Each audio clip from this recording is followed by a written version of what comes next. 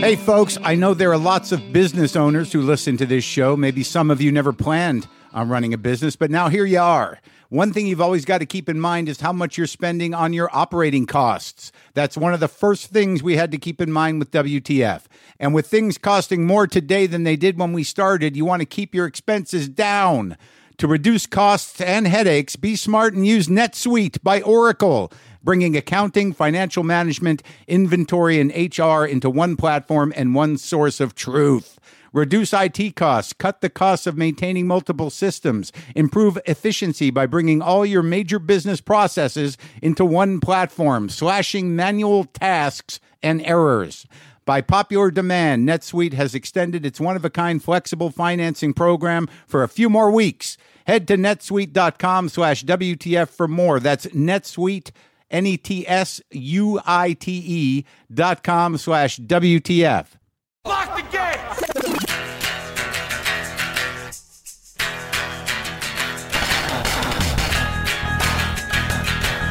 All right, let's do this. How are you, what the fuckers? What the fuck buddies? What the fuck nicks? What's happening? I'm Mark Maron. This is my podcast, WTF. Welcome to it.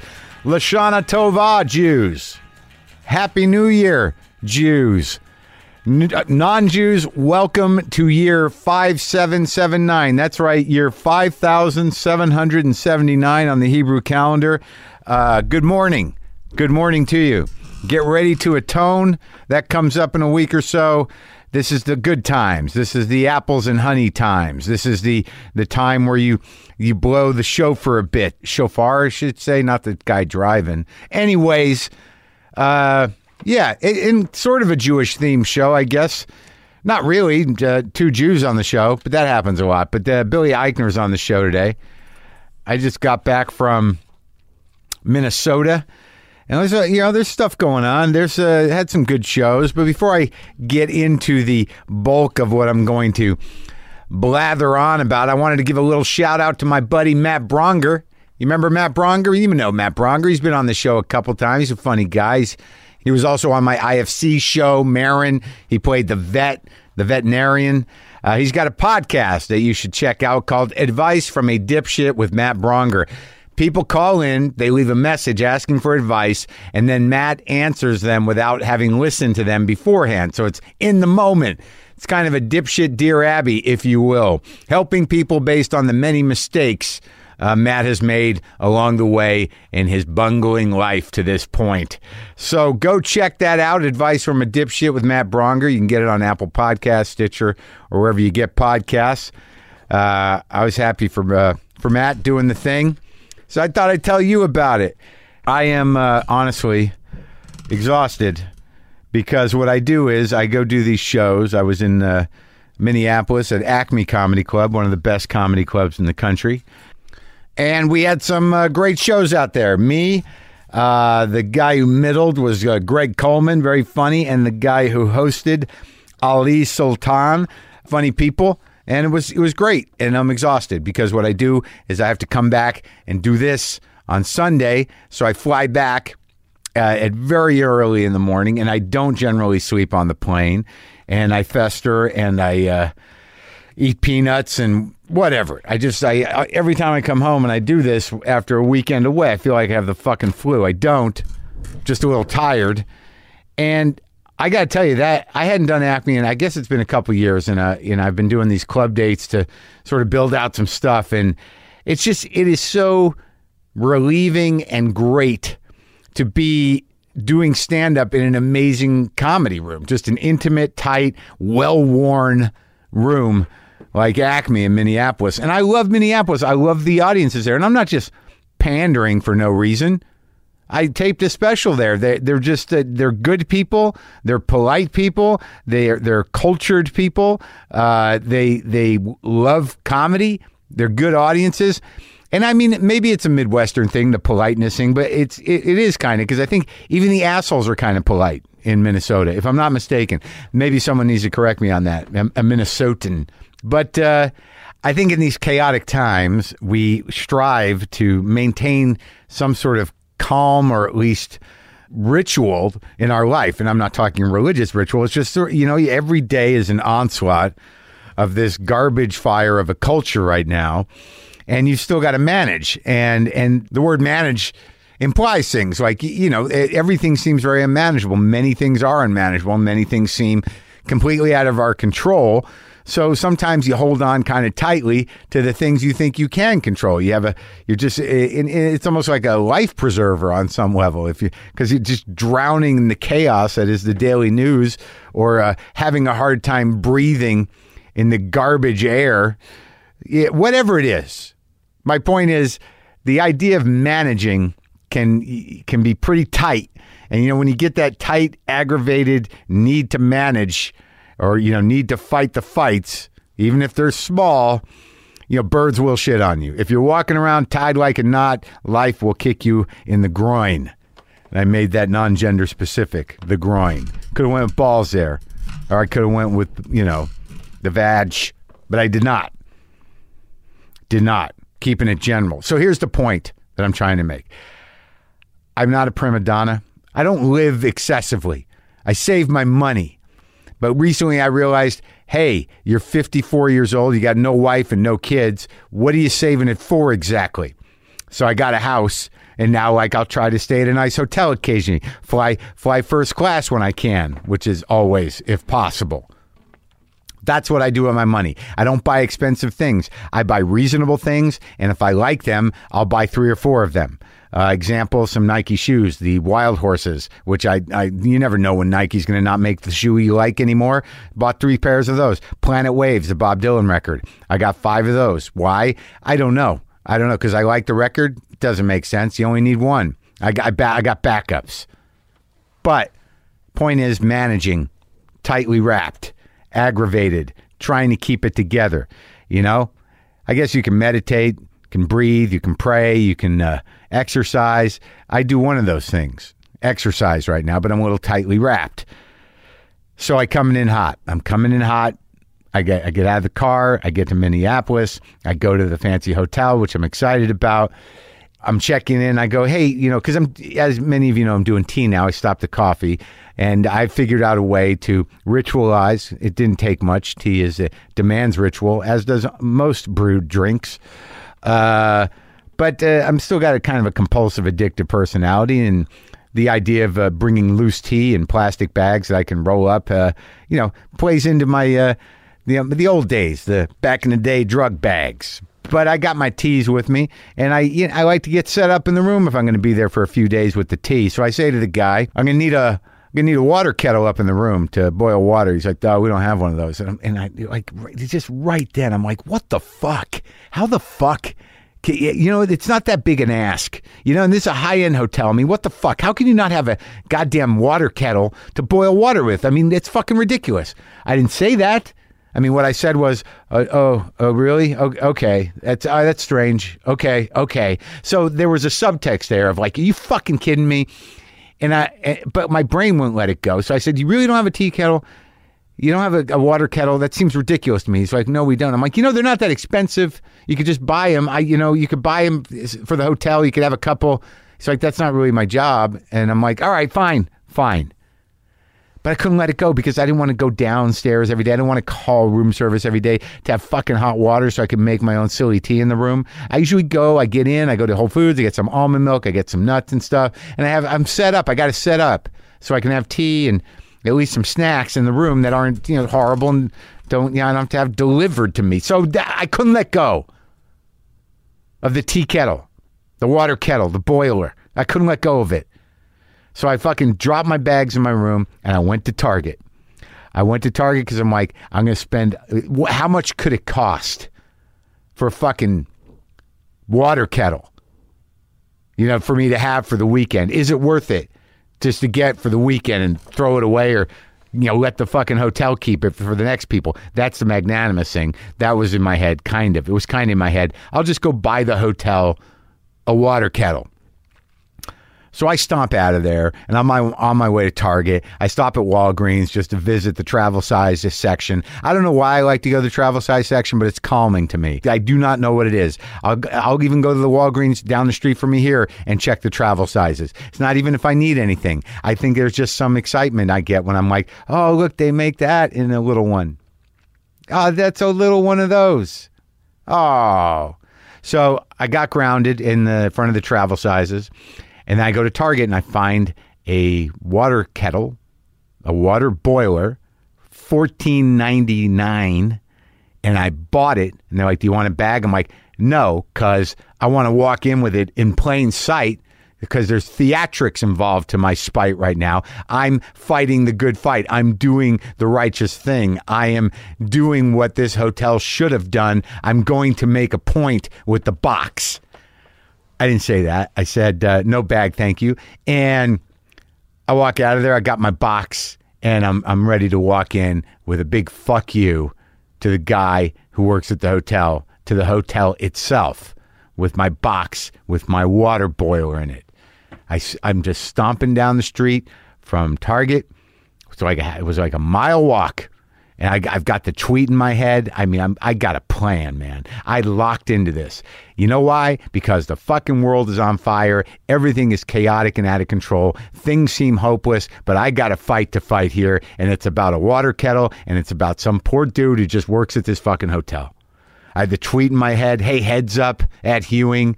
Maybe you should get a couple of these if you're an upscale hotel. Here's a pic of the water kettle that I bought at Target.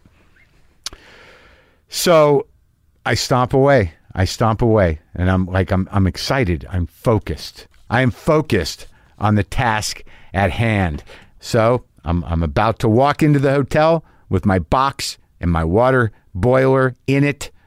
And just to sort of like kind of, as I walk by the desk, tilt the box so the dude who told me they didn't have one could see it. And I'm lit up. I'm excited about this dumb, petty victory. And I walk in, and that guy's gone. He's off work. And standing where he was is a nice pregnant woman. Seemed nice at the moment that I saw her, feeling stupid. But apparently something had been communicated, because I walked in and she saw me with my box, and she said, "Oh, you went and bought your own, huh? Well, we found you one. We found one." So then I'm just standing there, and I'm like, "Oh, okay." And then she says, "Do you want me to return that for you? I live by Target. Do you want me to return that for you?" I'm like, and like, so perfect. It was such a beautiful. I was the asshole that stormed out to Target to buy a fucking water kettle to make a point, and because I needed one, but more to make a point. And I'm going to let the nice pregnant woman take it back from me. Not that she couldn't, but why would I? I'm not an asshole. I am kind of an asshole, but I said no. I'll take it back. I'll take it back tomorrow. Thank you for getting me the water kettle. So the whole plan's just spoiled. And I'm just humbled. I was humbled right out of my pissy bullshit. Yeah, and that was how I entered Minnesota. But it was good to be humbled. I got hit a couple times with the humbling, though. Small things, not big things, Whole Foods. I went to Whole Foods and to load up on the salad bar, and then everything was just pissing me off. I go to the Whole Foods, and I'm about to pay for my salad, and I see a water dispenser machine. I said, "Can I just get water there? Are there cups over there?" He's like, "Oh, no, that's broken. You got to go to the other side of the store. There's a water fountain. You can get a cup over there." And for some reason again, I was just like, fuck. I'm like, what? I mean, really? I mean, why am I, what is that part of me? Why is it doing that? Like, what kind of Whole Foods is this? I didn't say any of that. I said, "Oh, okay, just over there. You just get the cup and go over the other side." Yeah. So I go over there. I walk all the way across the store. Like, that's a big fucking deal. And I get the water. And then I see there's a door there. I go at the door. It's an emergency exit. So the fucking alarm, boo, boo, boo. The whole store is looking at me. Humbled. But again, these aren't big deals. But at another point in my life, I probably would have just skulked off. But I guess I've built up a little confidence over the years. I can take a hit like that. I just stood there and I went, "Someone better turn that off, I think. Don't you?" Stormed out of the Whole Foods like it was the store's fault for having a door there, and one with an alarm, no less. And there was another moment too. Like, this was all in prep for the great shows that I did. I needed to be taken down a few notches in not too horrible ways. I was online at the Whole Foods, and there was a guy in front of me. He turns around once, and then he turns around again. He looks me right in the face, and he says, "Wow, it's my first celebrity sighting." I looked at him, and then he just turned around, said nothing else. Now, again, that might just be the Midwestern kind of didn't know what to say next thing, or it might be like, "Oh, and geez, I wish it wasn't you." But see, that's me. That's my inner dialogue. So I took a few hits, but then we went and did some shows. And they were productive. They were great. They were weird. Some of them got a little dark, but they were all very funny, and the audiences were tremendous. And I want to thank the state of Minnesota and the city of Minneapolis for having me. Like they gave me the fucking key to the city or something. So Billy Eichner, I got caught up on a bit of Billy Eichner. Very funny man. Curious to talk to him about how he got to where he is. How did he get that tone? I was afraid he was going to yell at me. Billy's in the new season of American Horror Story Apocalypse, which premieres this Wednesday, September 12th on FX. Also, Billy on the Street is returning later this year on Funny or Die and on YouTube. So look out for that. This is me and Billy Eichner here in the new garage. Sometimes I wish I paid more attention in school, or in some cases, any attention at all. There are probably a lot of things I could have gotten more out of, like literature, and now it's probably not in the cards to go back to school and study the classics. But luckily for us, there's a new podcast called The Foxed Page that dives deep into the best books of all time. This is basically like the best possible college English class, but more relaxed and fun. No pressure of grades or needing to prepare something to say in class. It's only the books you want to read and know about, presented by best-selling author Kimberly Ford. Everything from Cormac McCarthy to Madame Bovary, from classics like Frankenstein to modern hits like Lessons in Chemistry. I love Ireland, but I missed the boat on James Joyce. The Foxed Page has a 3-part series on Dubliners, and that's a pretty great starting point. Want to get the most out of what you read? The Foxed Page is for you. Get it now wherever you get your podcasts.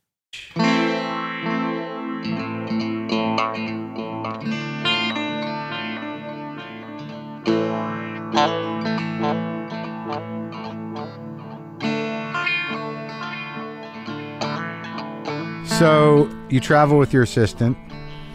Sometimes, yes. She's also a producer on Billy on the Street when we're shooting that. I just I know people come with their people, but it seemed like she was, she came over in the car with you, and I figured, do you need that much assistance? No. She's with you all day. I don't drive. You don't drive at all? That's right. Really? Yep. You don't know how to drive? Do not know how to drive. Now, why wouldn't you get that out of the way? I grew up in New York City. I get it. Okay. But I mean, I know a lot of people who grew up in New York City and then eventually learned how to drive. Yeah. I was not one of those people. Are you afraid of it? I think so, yeah. I just waited too long, and now it's like a mental thing in my head. I don't want to drive. I don't like that there are other people driving. Yeah. I don't like wheels or blades. Like, I don't want to go, like, skating. Oh. I don't like... I thought you meant, like, knives or, like, there was some I'm larger... okay with that. I meant, like roller blades. Are you okay with tools? I guess. I don't have a ton of experience with that either, but I'm not afraid of that. But, like, rollerblades. So you don't want to be careening out of control. Right.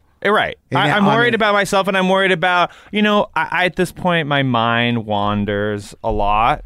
You're talking like you're 90. Yeah. What do you mean wanders? No, I do. Like, my mind wanders. I mean, and I don't want to get lost in thought. You want to hurt somebody. Kill someone on the highway. I get it. But I mean, it's kind of interesting, though, about driving is that once you learn how to do it, you'll be hyper-focused while you're learning, and it's crazy. Yeah. And then you sort of ease into it, and then you just become, like, it just becomes an appendage almost. I did take driver's ed. Oh, you did? I had a permit. Yeah. And then never took the actual driver's test. I was really bad at driving, and I hated it. This is when you were 15? Something like that. Really? You just couldn't take the stress of it? I hated it. I really hated it. It was one of the few, and because you were terrified. I was scared, and I didn't think I had good hand-eye coordination, and you just couldn't manage it. I hated it. How are you on a bike? Terrible. Oh, my God. Well, I don't even go on one. You don't know how to ride a bike either? I had a bike when I was a kid, but I Yeah. never go on one now. Yeah. But you knew how to ride that bike. For like a minute, yeah. Really? Yeah, I didn't enjoy it. Do you know how to swim? I do swim. Okay. I do Just swim. want to make sure that there was some point in your childhood that was at least having fun with other children. No, I love other children. I like playing and Yeah. stuff. I played some sports, surprisingly. Oh, yeah? I'm not surprised. I didn't like that, but I did it. You grew up in the city the whole time? I grew up in Queens. Queens, and, yeah. And I went to high school in Manhattan, But you were like, what part of Queens? Forest Hills. Oh, out there. Yeah. So Forest Hill Jew. Yep. Exactly. Like it's Forest Hills, they're Jews and Koreans. Jews and Koreans. And now there's a lot of like Russian Orthodox Oh, really? who seem Jewish, but they're just Russian. Yeah, my Jews come from Russia, half Yeah. of them. Yeah, mine too. You kind of always want to identify with them, like they must be like. But I find that with there's Armenians around here. I'm like, they're kind of Jewish. I don't know nothing. That's what I about- mean. They feel Jewish, but, but I they're don't not. think they technically are. No, I think that the Russian Jews are probably still out in Coney Island somewhere. Where are they? I don't know where they are. I don't know. Brooklyn? Yeah, I think so. there's got to be a big community. I think there's one here. I think the Russians here are Jewish down on Fairfax and Yeah, stuff. for sure. I don't know. I get hung up on the Jewish thing. How Jewish were you? Not very Jewish. No. I was sort of I was forced to go to Hebrew school. Yeah. I hated it. I was bar mitzvahed, and then the second my bar mitzvah was over, I don't think I've been to a synagogue since. Really? But you did the whole thing. I mean, Unless someone died or something. Right. Well, they have to force you when you're a kid. Yeah, I hated it. But I you hated go. it. But you did the thing. You did the. What were you? Were you conservative? No, I mean, Reform? I think I went to a conservative synagogue, but ended up having more of a reform type of bar mitzvah service because I just refused to do all that work. Really? You didn't learn the songs. You didn't. I learned an abridged version of a Haftorah, but I could sing really well. So the synagogue was like all over me, thinking, I was going to be a cantor or something. And Really? I was like, I don't even believe in God, and I hate being here. But you could sing in Hebrew. That's no small task. Well, phonetically, I learned what I had to learn.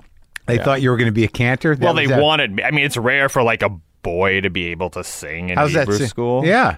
How's that singing voice holding up now? It's good. I'm in the friggin' Lion King remake. Really? Yeah. In the cartoon Well, Disney's remaking The Lion King. for the movie? Yeah, with Jon Favreau's directing it, like the way he did Jungle Book. But it's a cartoon, right? It's animated, but this is a very state of the art digital hyper realistic animation. It's not like drawn like the original. Right. So, okay. So it's got a little 3D element almost. Not 3D, but hyper realistic. Like if you've ever seen those Planet Earth specials, this animation looks that real, but it's not. It's animated. And you do singing and dancing? No dancing because it's animated. Well, I know, but I thought maybe they'd green screen something and you'd be... There might be a little moving around. What character are you? I'm Timon. Me and Seth Rogen are Timon and Pumbaa, so we sing Hakuna Matata. Ah. And we sing Can You Feel the Love Tonight a little bit. Did you already do it? I've recorded most of it. Did you record live with Seth? Yes, we did. Oh. And Donald Glover. He's Ah. Simba. And then Beyonce's Nala, but she hasn't been there when I'm there. That would be fun. Was Donald there? He was. How's he doing? He's great. So, was musical stuff, did you do that when you were younger, too? Yeah. Well, let's go through it. So, you grew up in Forest Hills apartment house? Yep, small apartment. Oh, yeah. Yeah. Like one of those big ones? Like not the big apartment, but the big complex, like the big buildings? Not really? Mid-size apartment building, very middle-class upbringing, 9 to 5 parents. Oh, yeah. What'd they do? My dad worked as an accountant for the city of New York doing commercial real estate tax. Huh. So he was like a tax guy. Like if a business didn't pay their taxes, he would go and... Do you ever have any them. dealings with Trump? Not as far as I remember.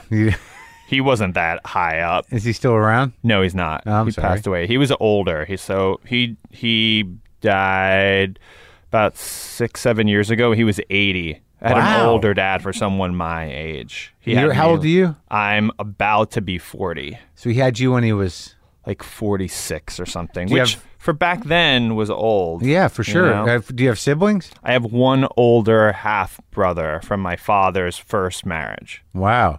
Are you friends with that guy? We are friends, yeah. We didn't grow up together. I was pretty much raised as an only child. He grew up with his mom, and I grew up with my dad. How much older?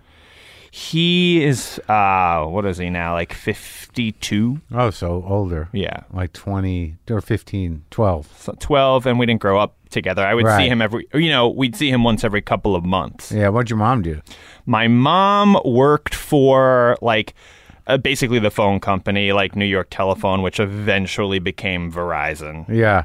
So there you were, basically an only child in a small apartment, Forest Hills, Queens. Yep. Mom and dad coming home around 5, 6, 7. 6, 7. Yeah, Someone would make you food. they would, yeah. And were you isolated? Like, it's weird. No, I had a lot of friends. I went to public school in Queens until I went to high school in Manhattan. Also public school, but it was like this specialized sort of, I guess they'd now call it like a magnet school. Which school was that? Stuyvesant. I've heard of that. Yeah. Didn't some other famous people go there? Yeah, mostly non-actors who are famous, like a lot of people who win, Nobel Prizes and Really? things like that. But Like a who? lot of scientists and mathematicians and people who like invented robots. I don't know their names. The only actors I know who went there are me, Paul Reiser, and Tim Robbins. Tim Robbins and Paul Reiser. Yes. Wow, that's interesting. That's Yeah. odd. Yes. Those are the only ones? As far as I know, that So, went to Stuyvesant. Stuyvesant High School. Stuyvesant High School. It's really a math science school. I mean, it's a regular high school. You take classes. You take all kinds of classes, and I did musicals and I did debate and all of that. You were a stuff. math science guy, though? I don't consider myself one, but I did manage to pass the test that you need to take to get into Stuyvesant. And you wanted to go there, or your old man wanted you to go there? No, I wanted to go there. Because you thought it was a good school and get you in the school. city. It's a great school, and it got me in the city, and it's the kind of school if you get in, you go. Yeah.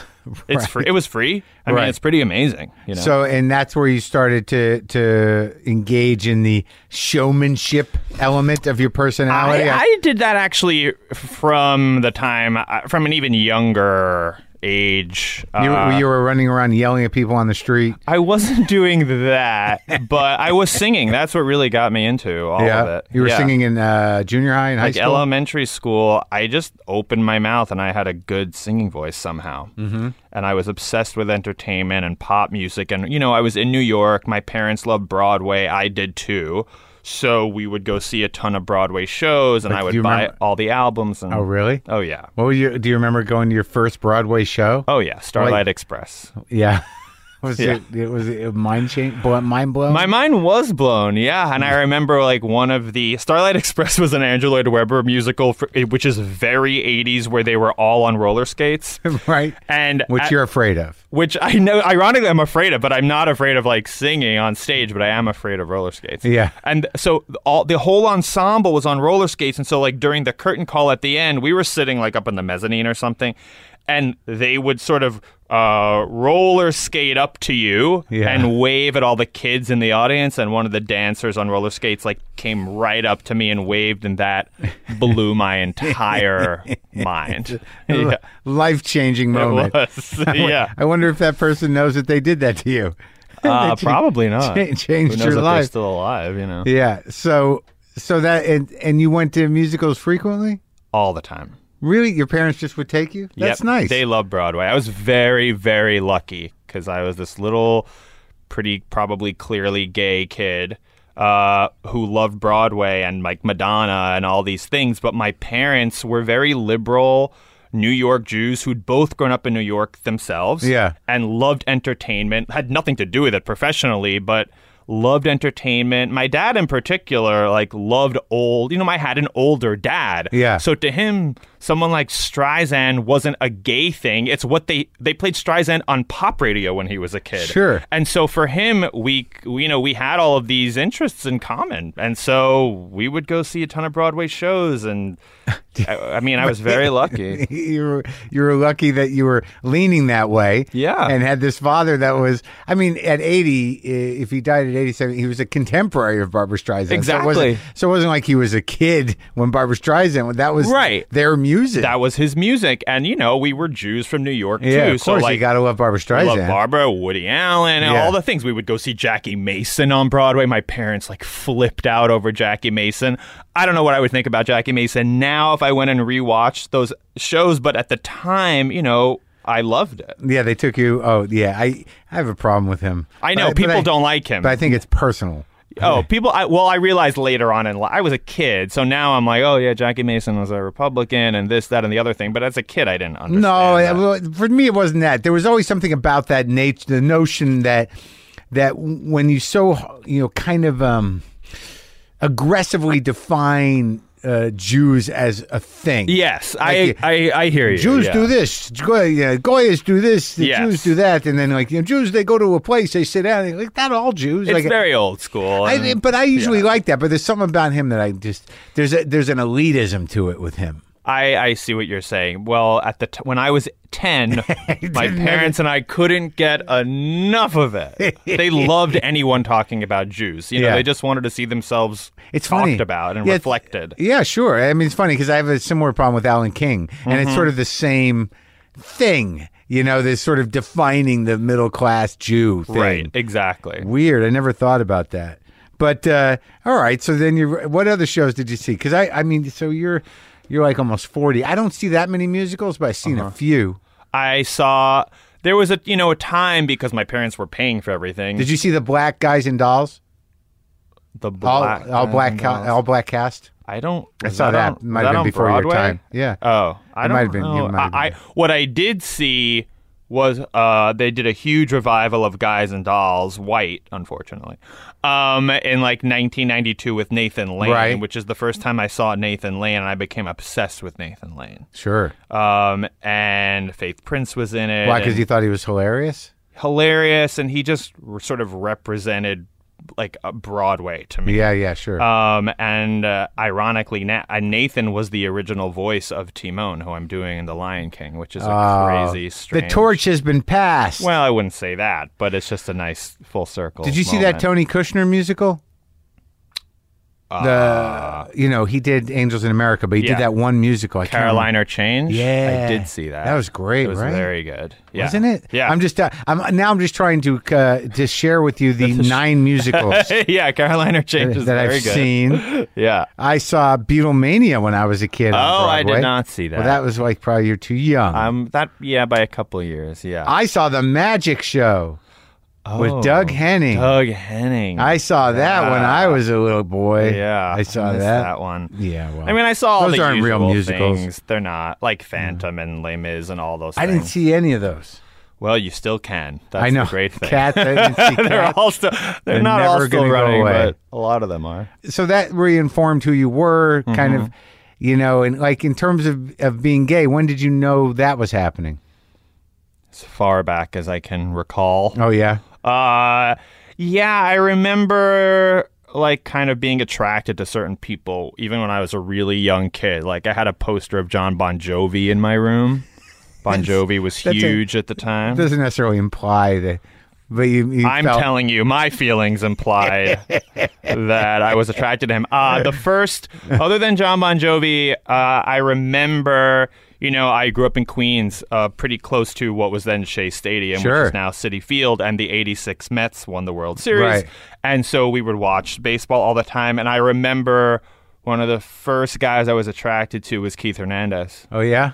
First baseman for the '86 Mets, and so I must have been. I was born in '78. I was 8 years old, and that is a vivid memory. You thought he was the guy. Yeah, Yeah. You felt he was that. hot. Yeah. Yeah. Yeah. that's- Daddy issues, everyone. Yeah. But well, so by the time you got in high school, you're just sort of in. I wasn't out. This was like pre-Glee. We didn't all come out in high school in those days. Sure. So I came. Kind of wrote it out. Yeah, I wrote it out. I mean, one of the nice things about Stuyvesant is that with all due respect, everyone that goes to Sty, it's a great school. It's, as far as high schools go, it's not a typical experience. Right. Everyone there, gay, straight, or otherwise, is concerned about grades and SATs. Right. I didn't even know people having sex. Right. Even the straight people. Yeah. Like, we were all just a bunch of nerds worried about our future. Right. And what college we were going to get into. And in a way, that was a great cloak. Yeah, Because I didn't have to think about coming out or not coming out. And I didn't have a girlfriend in high school, but that was kind of normal. But you were doing musicals in high school? A couple, yeah. Was that great? I mean, it was fun. I did Guys and Dolls. Yeah. And my big outlet for performance in high school was Speech Team, which is kind of this weird cultish thing. What does that involve?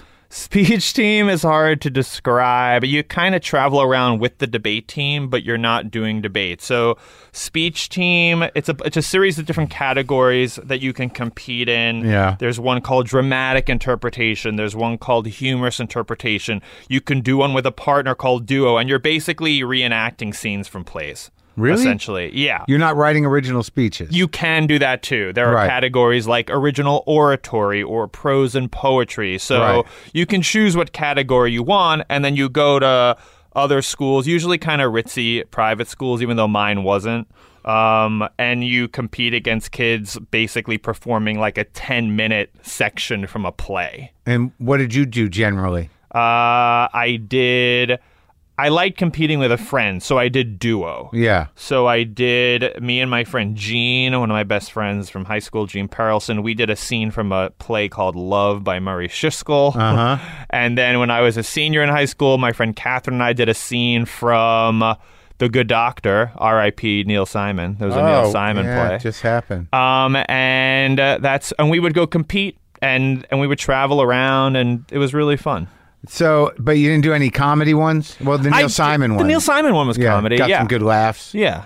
So you were starting to getting laughs. Starting exciting. to get laughs, yeah. And then my friend Gene and I Yeah. would write our own extra scene, which parodied all the other scenes the other kids were doing. Like a spoof where we would make fun of the kids that we would compete against from other schools. Yeah. And you do that like at the end? You were the closer? We would do that like in the hotel room at night for like the other kids on our team and entertain them by making fun of everyone. Right. Oh, Yes. so that's where it started, the original material. Started. Yeah, exactly. So did you go to college? I did. I went to Northwestern. In Chicago? Right outside of Chicago, yeah. Yeah, and what's the name of that part of Chicago? Evanston. Evanston. Yeah, there's a little theater there. The Main Stage Theater I used to play in, in Rogers Park. Oh, yeah. Yeah, so that's right there, right? Big theater town. Yeah, it's close by. Yeah, because I remember I stayed at like the Hilton in Evanston, right by the school. Yeah. Yeah. So what'd you study there? Theater. Oh, so that was it. No Yeah. more math. No more math. No, once I was surprised that when I got into Northwestern, I just assumed I would go to NYU. Right. But I got into Northwestern, and then my dad and I took a trip to visit, and I sat in on an acting class at Northwestern, and that was it. Really? I was like, let me stop pretending I'm going to be pre-law or something. You just told him on the spot? Yeah, a little while after that. So what was it? What was going on in the acting class that made you?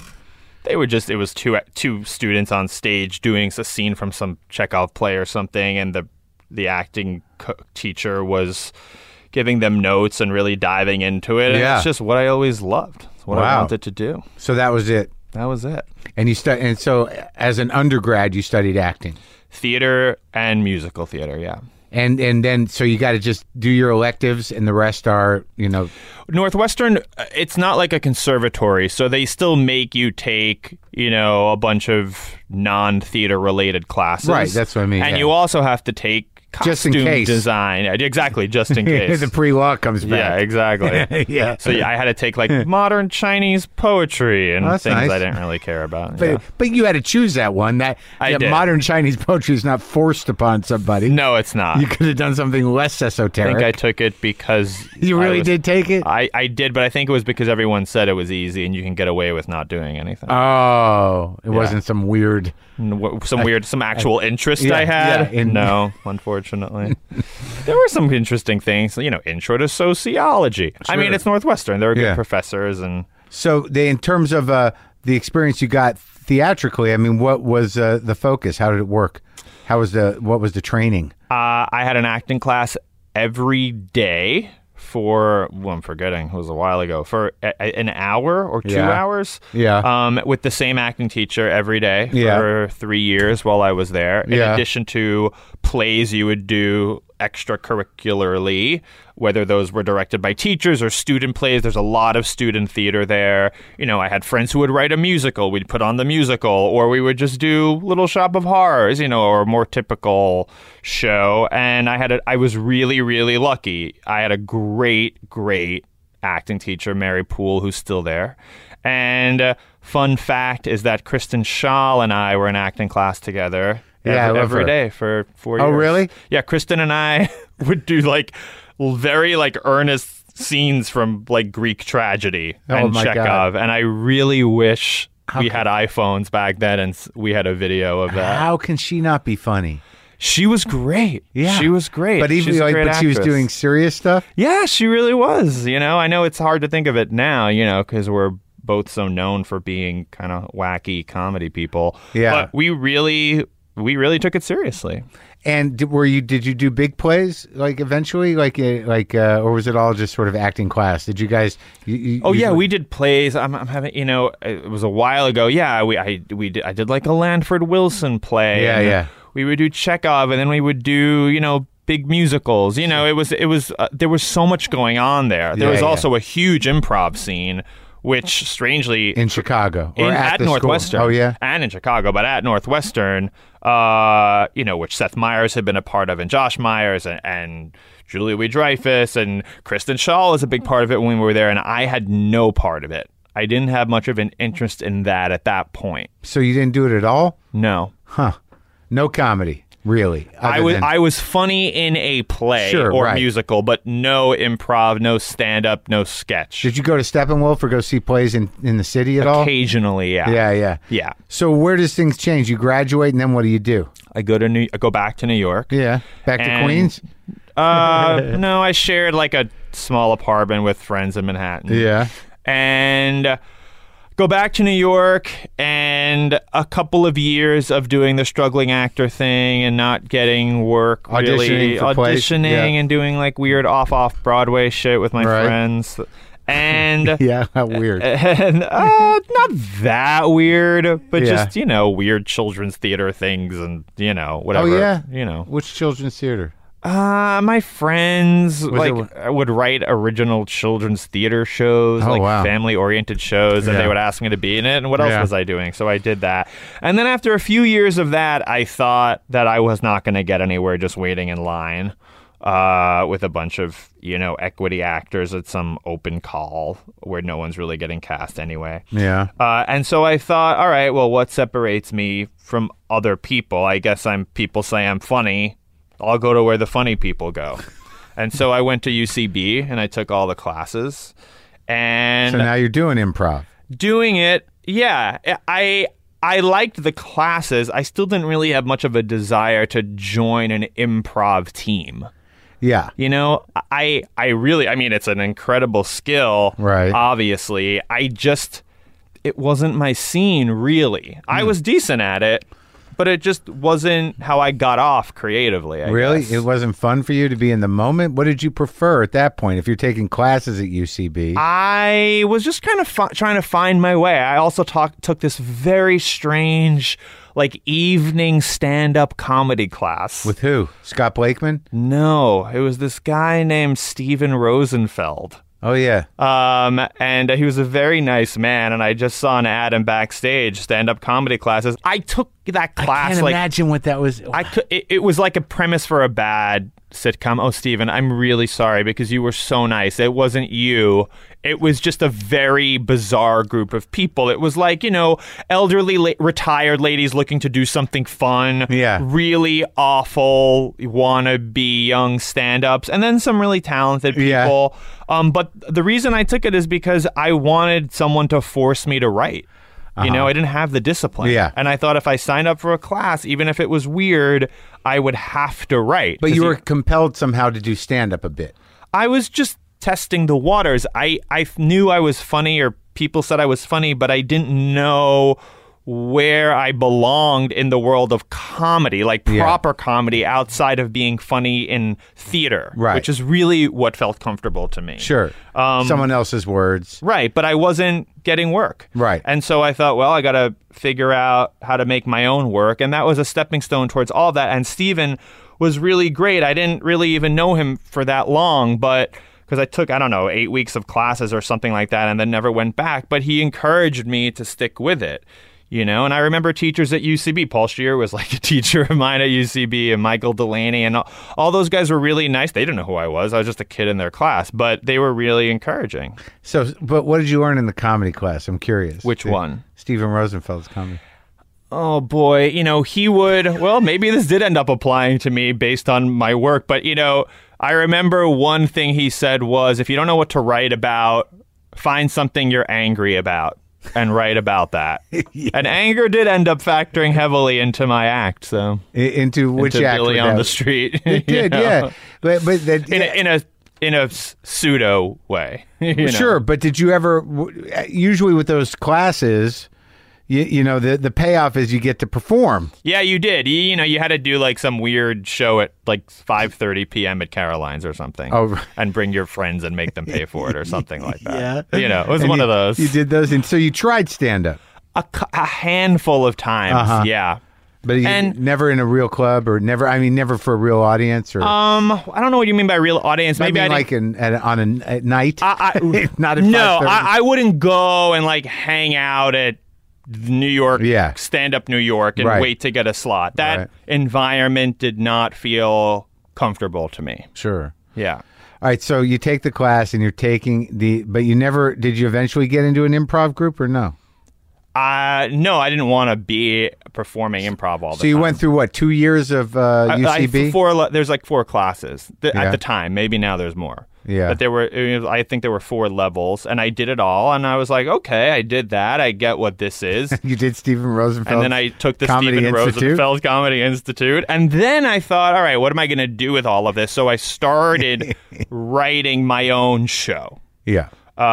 which became a show called Creation Nation, which was like a live talk show. I loved talk shows, right? Right. I loved late night talk shows. I grew up obsessed with like Regis and Kathy Lee. Oh, yeah. I liked all talk shows. Right. And so, Kathy Lee. oh, she's fantastic. I love her. Oh, yeah. I used to watch her years ago. It was sort of a guilty pleasure where you would Mm-hmm. just watch the way she talked about her kid. Yeah. Cody? Was that his Cody, name? there's a few. Cassidy, yeah, she has a few kids. But no, when I was watching occasionally, she would talk about Cody. I'm like, this kid's in trouble.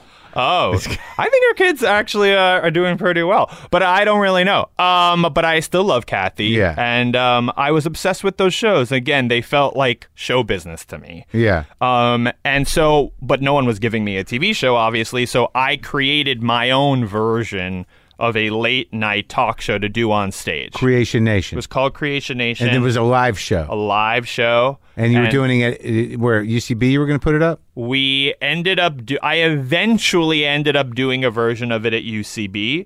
But first I was playing small performance spaces downtown, bars, and then we moved to a theater on 54th Street called Ars Nova. Yeah, I know that And place. Ars Nova was a huge part of my development. Isn't that Playwrights Theater? Ars Nova, or is it just a theater? They do plays there too. Oh, they do? Yeah, they do all kinds of performances, and Shaw was performing there too. Bridget Everett started out there. Lin-Manuel Miranda and his hip hop Liz team. Liz Flahive and Yep. Carly Mensch. Absolutely. Liz Flahive, Carly Mensch were doing plays there. Bo Williman, Liz Merriweather, Tommy Kail, and Lin-Manuel. We were all there at the same time doing different types of shows. And Ars Nova was huge for me. It was so there was a community around it. Like it's a There was. Yeah. And it was for a lot of people. It was for a lot of us who kind of felt stuck between the traditional kind of stuffy theater world, Yeah. which wasn't ready for us, and a comedy world that was a bit, for lack of a better word, like heteronormative or something. Sure. You know, like I didn't feel that there was a place for me in that world. Not just because of the gay thing, but also just sensibility-wise. Again, like I didn't really want to be on an improv team. I appreciated the skills that took to be good at it. It wasn't creatively satisfying for me. Well, you sound like you're a theater guy. I'm a theater guy. Yeah, I mean, Liz and Carly, I work with them. I'm on Glow, Of you know. course. So I Yeah. see, Oh, that's right. Right. So I've talked to them about this, and I've had Lin-Manuel Miranda on here too. Yep. I don't know if we talked a lot about Ars Nova. We must have, though. So that was an exciting bunch of people. Yeah. And they were, so it wasn't, were you a founding member or shortly thereafter? Or I'm not a founding member. Oh. Ars Nova had been there a few years. not that long, though, right? Because I think. don't know. Maybe they started, I don't know, Yeah. 2003 or something. Right. There's an artistic director of Ars Nova who's still there. His name is Jason Egan. Everyone I mentioned, Jason is pretty much responsible for finding somewhere, somehow, or reading their work and bringing them into Ars Nova. That's exciting. So, like, did you guys all see each other kind of deal? Did you guys Yeah. see each other's shows? Absolutely, yeah. We were all in and out. You know, Ars Nova would do these like late night kind of vaudeville inspired variety shows. Yeah. Where I would come out and do 15 minutes, or I would show. You know, I was doing what would become Billy on the Street videos as part of my live show. That's where Billy on the Street started. So the live show was you would host a talk show. Yes. A friend of mine, I brought in my friend Robin Taylor, who's now on Gotham, as my sidekick. I brought in musician friends from Northwestern to be my house band. I would sing songs. I would do like a topical monologue I would write about the news. I would get friends to whoever I could to be my quote-unquote celebrity guest. Sometimes it was just a friend who was in the ensemble of a Broadway show or whoever I could fake as a celebrity guest. And eventually I would rant and rave about pop culture. I would do crazy movie reviews, crazy musical numbers, whatever I wanted I could do. And as part of that, I started to evolve into this persona who was getting, as the evening went on, just more and more irrationally angry about celebrity. And that turned into, hey, what if we go on the street and I kind of do what I'm doing on stage, but in someone's face and see how they react. And so my friend Jamie Salko, who was directing the show, we got a camera from Radio Shack or wherever and a cheap microphone. And we went out and just started filming these interviews with people on the street and having no idea if any of it was going to be worth something. Right. And we would cobble it together into a 5 to 7 minute video. Not that unlike the things I still do. Yeah. And we would show it on a screen at Ars Nova. There was a screen you could use. And from the first time we ever showed it, it got a huge response. Yeah. Yeah. People just liked this weird thing. Yeah. And so what's interesting to me is the evolution of the character. Yeah. Because you can drop right into it now. You know where that guy lives. Totally. Yes. But it's something that evolved on stage. On stage and then on the street. You know, when I first but like but the theatricality of doing a variety show or doing a talk show, and then eventually just sort of coming unhinged, like that build. There was a build. Yeah, there was an absolute build. When the show started off, I would come out. There'd be some sort of opening theme song. I would do a topical monologue.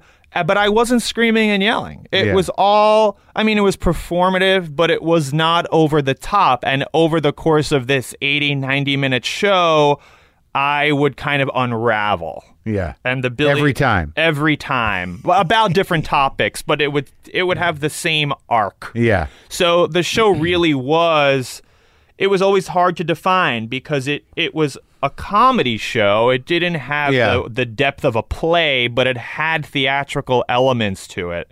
And it kind of took you on a, sorry to use this word, journey from like point A to B to C in terms of what my character or persona was going through. Right. But this was something that you crafted the trajectory beforehand, like you wrote it in, you said we're going to end up exactly like you knew the arc after a certain point. It was all scripted. So the comedy was like, I'm going to lose my shit over this ridiculous thing. Correct. This month, this month it's going to be about Johnny Depp, or I would do these very long long rants about celebrities who at the time, now Johnny has issues, but at the time he was very revered. Like no one would talk. He was so cool. He was so talented, and he was all of those things. But I would find reason to get incredibly angry at him. And I would lash out at him on stage, and he was just one of the people. Every month it was someone else. Right. I like the organic process of it. So like at the beginning of creating the shows, that wasn't were they always like that, or did that sort of? No, that found itself as we went. Yeah? Yeah. I didn't know what it was at the beginning. So at the beginning you were kind of doing a straight up talk show. Like you just... Yeah, I mean, there was a lot of satire in it always. American Idol was a big thing at the time. We're talking 2004 or 2003. So we did a segment called American Actor, where we were going to find the next American actor. So we which sounds kind of hack now, but American Idol had just come out. Yeah. So, we were always satirizing celebrity and TV, but the persona really took shape between like 2003 and in 2005 when I got to Ars Nova. It really started to hit its stride. Wow. That's because like when I watch the street segment, it's like you any sort of interaction you're entering at such a pitch that so what you sort of did over time was just get rid of the buildup. And you just exist. Totally. I exist as that persona. Irrationally angry from the get-go. Sometimes there is a build-up. It's not, when people think about Billy on the Street, they lean very heavily into, he's screaming. He's the guy who shouts all the time. If you really watch, I'm not shouting all the time. But it does get to a point where I am most of the time. It reminds me, because I like that. There's a few people that have done that over as comedic personas. Like Gene Wilder did that. Oh yeah. Like there's that build. There's a build, and the build is really important. And that's why I've never taken my hands off of the editing of the show, because so much of it is in the editing and in the build. So you're doing like how many have been on? Like where are we at with that? Billy on the Street had 5 seasons of half-hour episodes on TV. Going farther back, I was doing the videos for my live show. YouTube came along. I was putting the videos on YouTube. They went viral. Did they? Yeah, a couple of them went viral. So the segments or the whole shows? Just those Billy on the Street videos. So that was so you were sort of YouTube at that time helped break you a bit. Oh, not a bit, a lot. Yeah. I don't think I would have had a career without YouTube, and not only YouTube. But then I needed Facebook and Twitter to come along to give me a platform to share the YouTube link. YouTube wasn't enough. So like there were 2 that like got millions of views? There was like 2 that I did that got, they probably have millions now, but certainly like hundreds of thousands. And they played particularly well to people in the industry because they're about the industry. Right. Yeah. Right, sure. So because I had lots of agents come to Creation Nation, my live show, before YouTube, really, before I had viral videos. And there were huge articles about my show in the New York Times, and everyone was very complimentary, but no one knew quite what to do with all of this. Yeah. And so what the YouTube videos allowed me to do is to go in and say, hey, well, you don't know what to do, or you think like, oh, this person's not going to get me, or that person's not going to get me. Well, 500,000 people watched my video yesterday, so I have to be worth something. What year was that? This was like 2009. And then Funny or Die got in touch with me. Mike Farah at Funny or Die, who's the CEO. Yeah. And he reached out and said he loved my videos. Yeah. And that if I was... And they're looking for videos. And they were looking for videos. Yeah. And I was pretty desperate at this point. Really? And so... Money-wise? Money-wise, yeah. Life-wise? Life-wise, money-wise, all of it wise. Yeah. And Mike said, if you're ever in L.A., come and talk to me. So I just lied and said, oh, I'm in L.A. in 2 weeks, coincidentally, which was not true at all. Yeah. And I put a plane ticket on a credit card and crashed with some friends out here and went to see Mike. And I said to him, I think he was interested in maybe me doing the videos exclusively for Funny or Die or something like that, which would have been fine, except I said, I have another idea. I want to turn it into a TV show. Uh-huh. I think I have a vague idea of how this could work as a half-hour series. Yeah. And Mike liked it, and we made a sizzle reel for it to prove how that would work. We added some very loose game show elements to it, like me giving away small prizes and dollar bills and weird prizes if people cooperated and all of that. And we sort of pitched the idea that there could be a celebrity element with celebrities running around with me, which wasn't in there at the time. Like that Will Ferrell one? Yeah. I mean, now it's what it's known for, but there weren't any celebrities in it. I didn't know any of those people. The early one, an early one was the Will Ferrell one? Will was in it pretty early, and that one, the look on the woman's face at the end of that. Oh, thing. she's so great. Yeah, she's so I great. could never forget that. And actually in the first, so Mike and I pitched it as a TV show, and we sold it. And then we made 3 seasons of half-hour episodes for this very small cable network called Fuse. And then we moved and did seasons 4 and 5 on True TV. Yeah. And which were pretty successful. And, you know, the show kept growing and growing. It had a very odd trajectory. Right out of the gate, no one really knew what it was. We were very under the radar. But I started doing segments for Conan, and I don't know, it just kind of snowballed, and we just kept at it, and the videos started going viral, these celebrity videos. Yeah.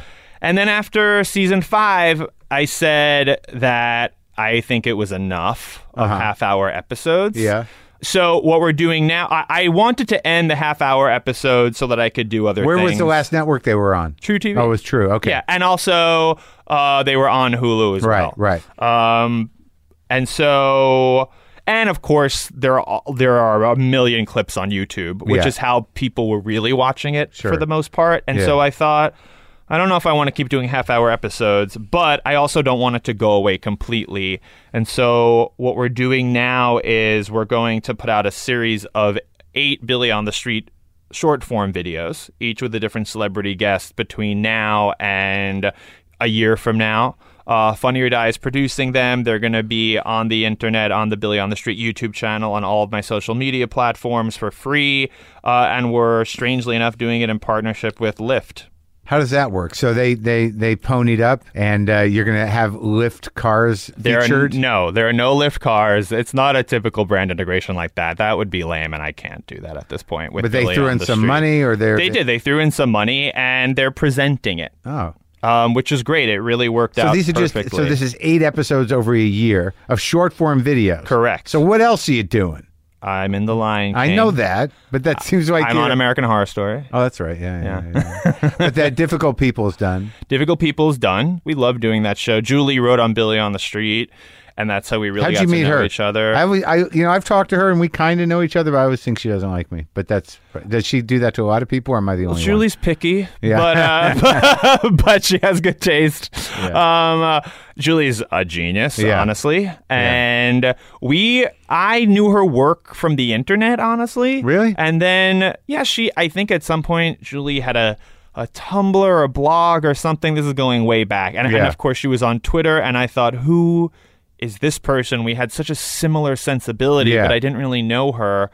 And then when Billy on the Street became a TV show, I thought, I need people to help me with this. I can't do all of this myself in terms of writing and coming up with bits and questions and things. Julie was the first person I emailed, and I said, please come work on this with me. And she was a fan, and she said yes, and we got really close working on that. And then a couple of years later, after doing that, she wrote a pilot that she told me was for her and I to do, which Amy Poehler came on board, and that became Difficult People, and we did 3 seasons of that for Hulu. Yeah, and people love it. Yeah, they did. And why did that stop? You have to ask Hulu that question. Wow. Yeah. Hulu's making big decisions. Yeah, Hulu's making lots of decisions. No, I mean, we loved it. It was a very specific show. Yeah. And the people who got it really, really got it. And it's sad that it's over. I think it spoke to a certain audience that doesn't really get catered to very much. Sure. No, I think that's true. Yeah. Difficult people. Yeah, exactly. Difficult. Selfish, difficult people. Just selfish, narcissistic, horny gay men and the women who love them. Yeah. Yeah, it's very specific. So when you act now, I mean, what other projects are coming your way? I mean, The Lion King's a big deal. I mean, that's a voice project, but how did that happen? I mean, The Lion King, Jon Favreau's directing it. and he's a fan of yours? Did you go in for He's a fan of mine. Oh, okay. Yeah, no, I didn't have to audition for it. Favreau got in touch with me way back. He was a pretty early adopter to Billy on the Street, and he was a big fan. And I met him at South by Southwest a number of years ago briefly.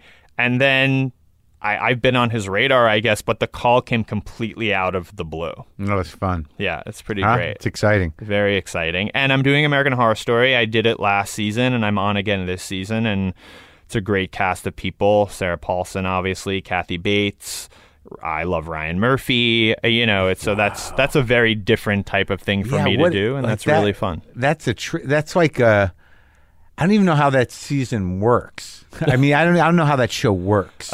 Is it different every season? Yes, it's an anthology series. So every year the plot and the characters change, but there's always some holdover in terms of cast and writers, and the behind the scenes people stay the same, but the characters change and the story changes, the theme, the location, and all of that. It's one of those ones where I've heard great things about it, but I can't follow everything. Right, there's a lot of shows God damn out it. there. Too many shows. So what's the big dream now? I mean, outside of yelling at people on the streets with that show, but I mean, like, would you want to do a big movie where you sort of have a second lead kind of thing? Second lead? Why second lead? Yeah, no, I'm working on a movie project right now. You can be the lead if you want. I don't want to take that Why away would I from write you. a movie where I wasn't the lead? No, I mean, I didn't say write. I meant cast. Oh, I'm going to cast myself as the lead too. Okay. So I'm working on a movie project now that I guess will be announced soon. I don't think I can talk about it yet, but it involves people you've heard of. Hopefully that'll get made. That sounds great. People I've heard of? People you've heard of. Man. I know. Who wants people you haven't heard of? Well, sometimes they're surprising. Once in a while. Yeah. So I'm working on that. I'm doing my first Netflix special, which will come out next year at some point. Really? Yeah. So how's that? What's that going to be? That will in a way kind of harken back. Harken? Is that a word? Sure. To my live show. Creation. To Creation Nation. It won't be exactly that. It's not going to be in the form of a talk show, but it will have variety elements and be very unique to me. You don't have a plan? You don't have a structure? There is a structure. Yeah, I am working on it, but I want like to keep celebrity it as a guests? surprise. Barbra Streisand? Not like Barbra Streisand has a small but pivotal role. No, but there's no traditional like sit down celebrity interview. Yeah. Might there be cameos? Perhaps. Yeah. Yeah. Okay. All right. I see. But is it going to be a live stage show? It will be a stage show. With video elements? With video elements, you know it. I get it. Yeah. So you live out here, right? I do, strangely, yeah. And how long have you lived out here?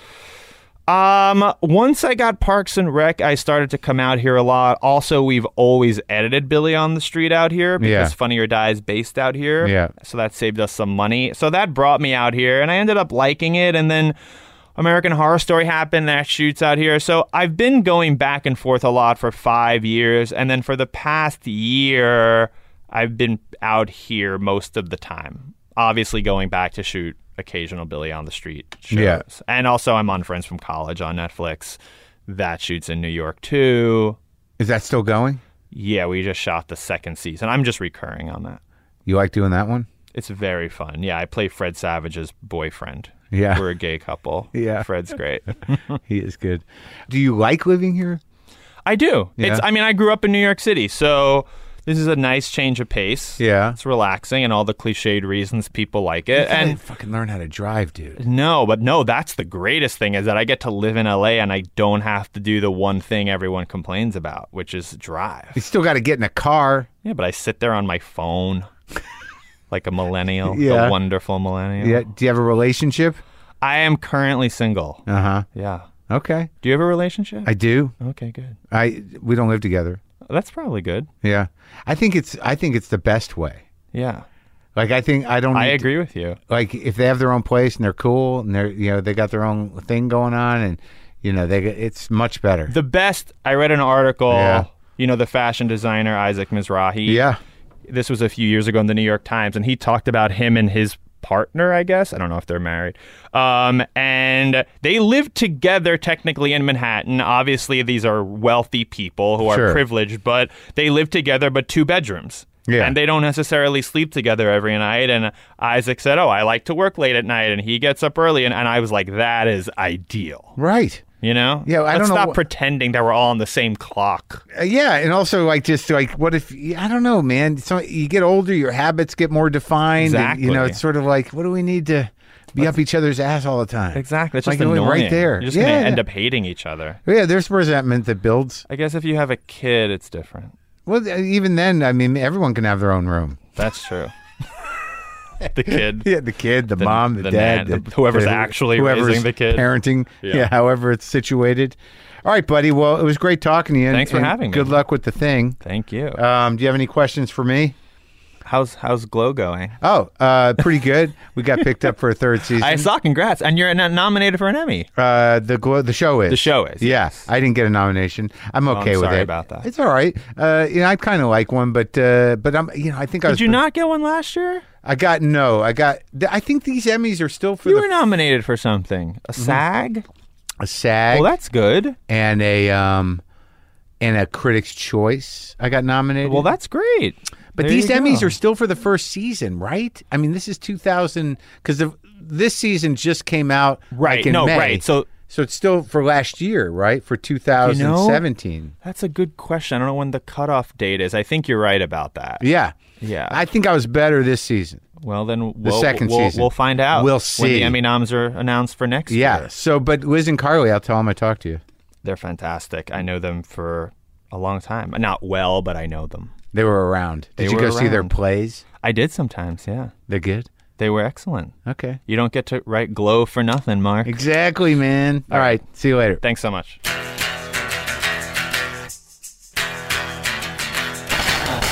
That's it. As I said, look out for more Billy on the Street and also American Horror Story Apocalypse premieres Wednesday, September 12th on FX. That was interesting to see someone who becomes a very defined comic personality, and he just started out as an actor and just found it somehow. Yeah. Yep. Are we gonna play? Are we gonna play? Yeah, all right, I'll play. I know, you're just begging me. You're just begging me.